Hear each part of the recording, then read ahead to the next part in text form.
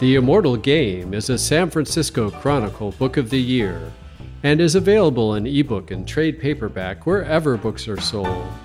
In this podcast, it's read by author Mark Coggins. Learn more about Mark and his other novels at markcoggins.com.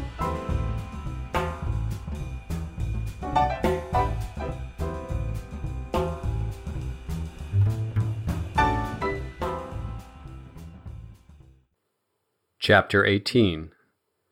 Dead Man's Mail. Chris Duckworth lived in a modest Castro District Victorian, in which someone had managed to find 8 apartments. If Duckworth was any example, the someone would have done better to divide the number by 2. Duckworth lived on the top floor in a cramped garret directly under the roof. I had called from a payphone in North Beach to see if he would be willing to help me with Teller's computer. As it turned out, he was more than willing. He was positively eager. "I can't wait to see what we find on that bastard's laptop," he said as he let me in.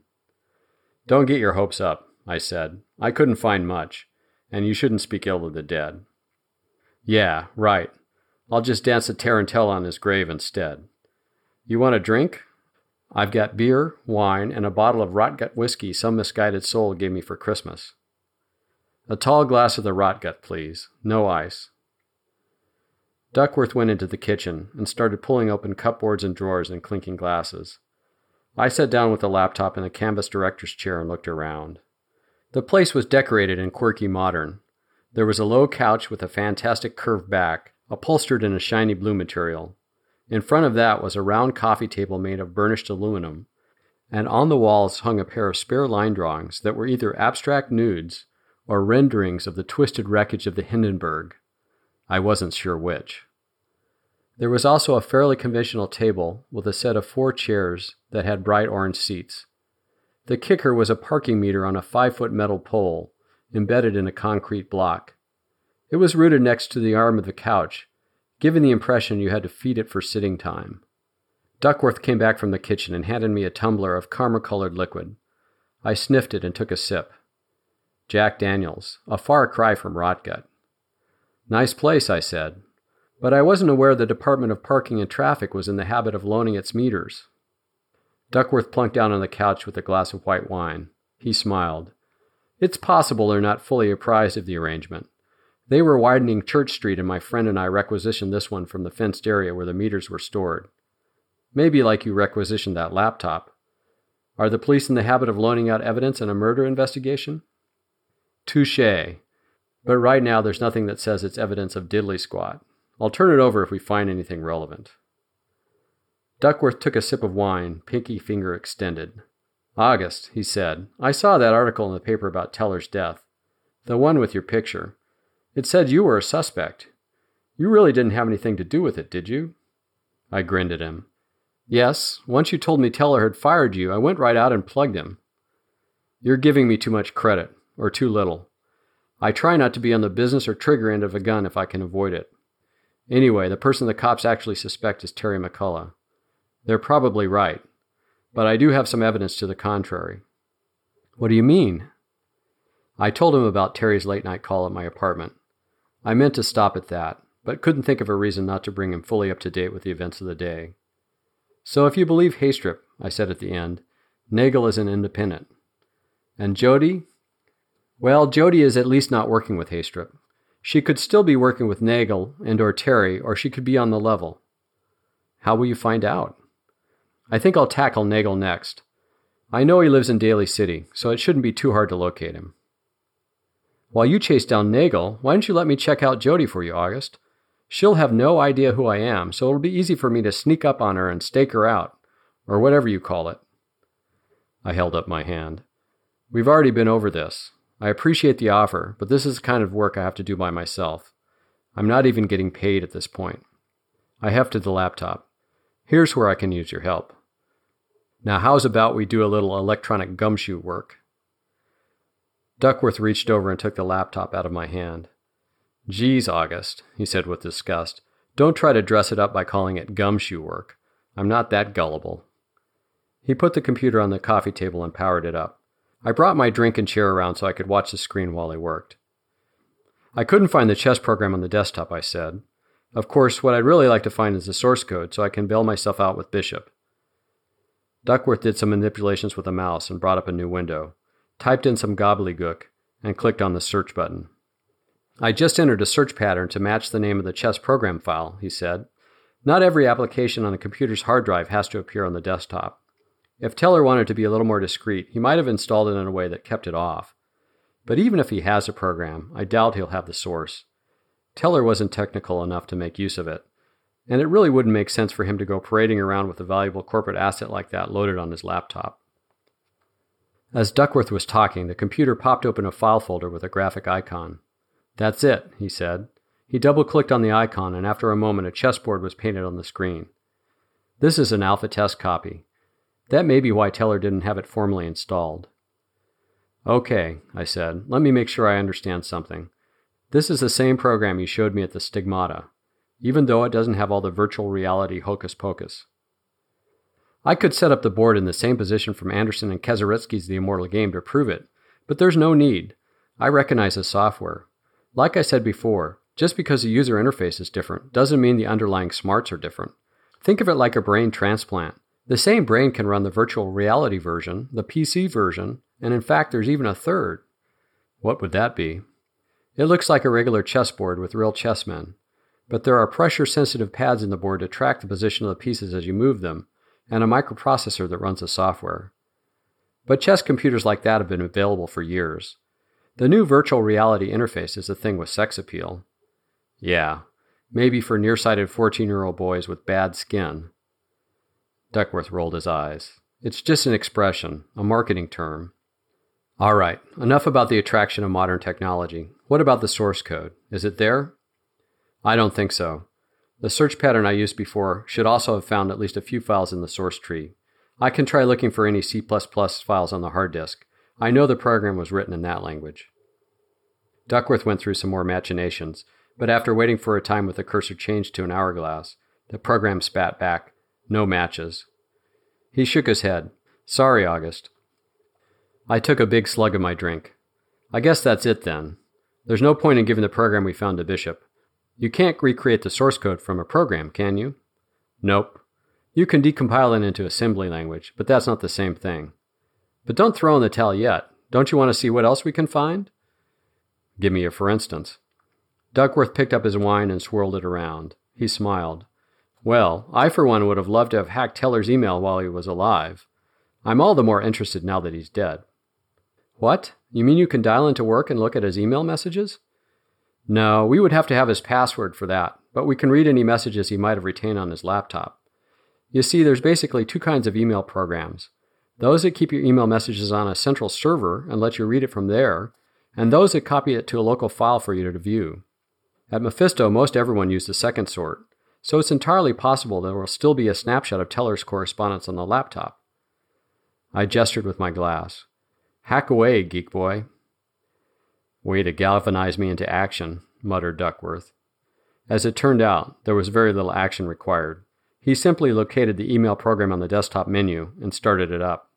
I was a little embarrassed I hadn't thought of it on my own. The window for the program popped up, and we could see a listing of about a dozen email message headers. Each header showed the message subject, the name of the sender, and the date it was sent. I immediately saw two headers of salient interest, but Duckworth's eye was drawn elsewhere. Look at that, he said. The bastard wrote an email about me. Duckworth double-clicked on the header that had his name in the subject. Another window popped open with a message. To Nancy Openshaw. From Roland Teller. Subject, Chris Duckworth. Nancy, as I've mentioned to you before, Chris Duckworth's behavior is often insolent and flippant, so much so that it borders nearly on insubordination. This morning, as I came through the lobby, I found him combing out a woman's blonde wig on a styrofoam head. When I told him I didn't consider this an appropriate activity for the company receptionist to engage in, he told me not to get my knickers in a twist, and suggested that he could comb out my toupee when he was finished. I do not wear a toupee. Nancy, as head of facilities, all shared administrative personnel report to you, including Chris Duckworth. I expect that you will make clear to him that this sort of performance will not be tolerated. Furthermore, I strongly suggest that you place him on probation with the understanding that one more incident like this will result in his termination. Thank you, Roland. I'm so misunderstood, sniffed Duckworth, and wiped an imaginary tear. Yes, I see how everyone misinterprets your attempts to reach out. Now, if you're done wallowing in the artifacts of your wrecked career at Mephisto, I would be interested in reading the pair of emails Teller seems to have exchanged with Terry McCullough. Duckworth returned to the list of headers and double-clicked on a message that had apparently been sent to Teller by Terry about 2 months prior. It read, To Roland Teller, from Terry McCullough. Subject, Software Licensing Proposal. Dear Mr. Teller, my name is Terry McCullough, and I represent Edwin Bishop. As I'm sure you are aware, Mr. Bishop is a very well-respected name in the software game industry. In addition to personally developing a number of extremely successful game programs, including the seminal video arcade game Pest Control, he founded and took public the game company Ajib, which today has a market capitalization of over $7,500 million. While Mr. Bishop has set aside the burden of corporate operational management, he continues to have a strong interest in game development. His most recent effort in this area is a computer chess program dubbed The Turk, which we can say with confidence is vastly superior to any chess program on the market. Mr. Bishop has matched The Turk against several highly ranked grandmasters in tournament play, with the result that The Turk has defeated the human players in 8 out of 10 games. Mr. Bishop is now seeking a publisher to distribute his game. He has a great deal of respect for Mephisto, Mr. Teller, and is particularly impressed with the user interface technology in your company's offerings. We believe that the marriage of The Turk's underlying chess strategy engine with your user interface technology would be an unbeatable combination. With this goal in mind, Mr. Bishop has asked me to contact you to open negotiations for licensing his game to Mephisto. If you are interested, please respond by return email and suggest a time when we might meet for a demonstration of the program and an initial discussion of terms. Thank you for your consideration. Regards, Terry McCullough. There's your smoking gun on the software theft, said Duckworth, if you needed one. Yeah, let's take a gander at the next message. Duckworth brought up the text. To Terry McCullough, from Roland Teller. Subject, regarding software licensing proposal. Dear Ms. McCullough, thank you for your recent email regarding the possibility of licensing Edwin Bishop's new chess software.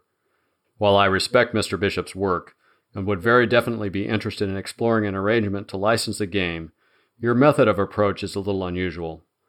I'd like to suggest that you call me at the Mephisto offices so that I can get a better understanding of your authority to negotiate on Bishop's behalf. I'm sure you can appreciate that it would be very easy for someone outside Mr. Bishop's circle to send an electronic email message claiming to negotiate for him, especially as he is not a public person and tends to reclusion. Also, as you are perhaps aware, Mr. Bishop and I once had a business dispute of a relatively serious nature. Therefore, I am somewhat skeptical of his interest in negotiating with me now. In any case, I will look forward to your call. Best regards, Roland Teller. Duckworth leaned back on the couch and locked his hands on the top of his head. He said. I guess Teller wasn't quite so dumb after all. Yeah, I said. I'm sure he was fine until he talked to McCullough, and more importantly, saw her. Then she probably put a collar on him and led him around the block on a leash. Ha! And you still don't think she murdered him? I never said I didn't think she murdered him. I just said there was some evidence to the contrary. You should get a job in physics splitting atoms, said Duckworth. You do a great job on hairs. Right. You got any more tricks in your bag? Duckworth sipped his wine and then began manipulating the mouse and the keyboard. There are 2 more things we can try that might be of interest. First of all, we can bring up his word processing program. Almost all word processors keep track of the last 4 or 5 files that you've edited on the file menu. If we see anything interesting, we can bring up the document and look at it. Sort of like pressing the redial button on a phone. A word processor came up on the laptop screen. Duckworth went to the file menu and clicked on the left mouse button. A list of 4 files was shown on the bottom of the menu before the exit option. C:"companyaddress.doc", A:"todo.doc", C:"bishopagreement.doc", C:"boardmeeting.doc". Duckworth immediately selected the Bishop Agreement document. File not found, came the response. Nuts, said Duckworth. He must have deleted it. If it was the contract for licensing the software, I'm almost surprised he had a copy in the first place. You'd expect the company lawyers would prepare that. He could have asked for a copy to review, said Duckworth reasonably. Or it might have just been the rough terms for the agreement, not the final contract. Yes, I suppose. What about the to-do list? Can we look at that? Sorry, August. The entry references the floppy drive, and there's no floppy loaded. Okay, so what's your second idea? It's similar. We can bring up his web browser and look at his history to see what websites he's been visiting. Duckworth killed the word processor and double-clicked on the icon that represented the web browser. He laughed when he caught sight of the listing showing Teller's browsing history. 1. www.playboy.com 2. www.penthouse.com 3. www.animalinstincts.com 4. www.bootybarn.com 5. www.pantyman.com 6. www.girlswithgirls.com 7. www.pornobuffet.com 8. www.pussyforfree.com. It's all the same with you breeder boys, he said. Big tits make the world go round. I don't even want to know what you think makes the world go round. I slugged down the rest of my drink and stood up. Thanks for your help, Chris. I'll be sure to give you a whole chapter in my memoirs. Duckworth chuckled. If you want, I can hang on to the laptop and do some more digging. There may be some other stuff I could turn up with a little more time. No, given what we found, I think we have to turn the computer over to the cops. While Duckworth powered off the laptop and folded it up, I walked over to the parking meter and plunked in a quarter. There's a little hard currency for your efforts, I said. My appreciation knows no bounds, he said, and passed over the computer. I said goodbye and drove home to my first night of normal sleep in what seemed like a very long time.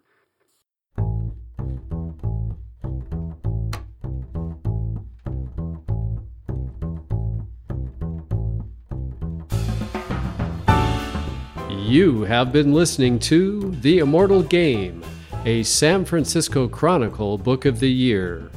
Find it in ebook and trade paperback wherever books are sold. In this podcast, it's read by author Mark Coggins. Learn more about Mark and his other novels at markcoggins.com.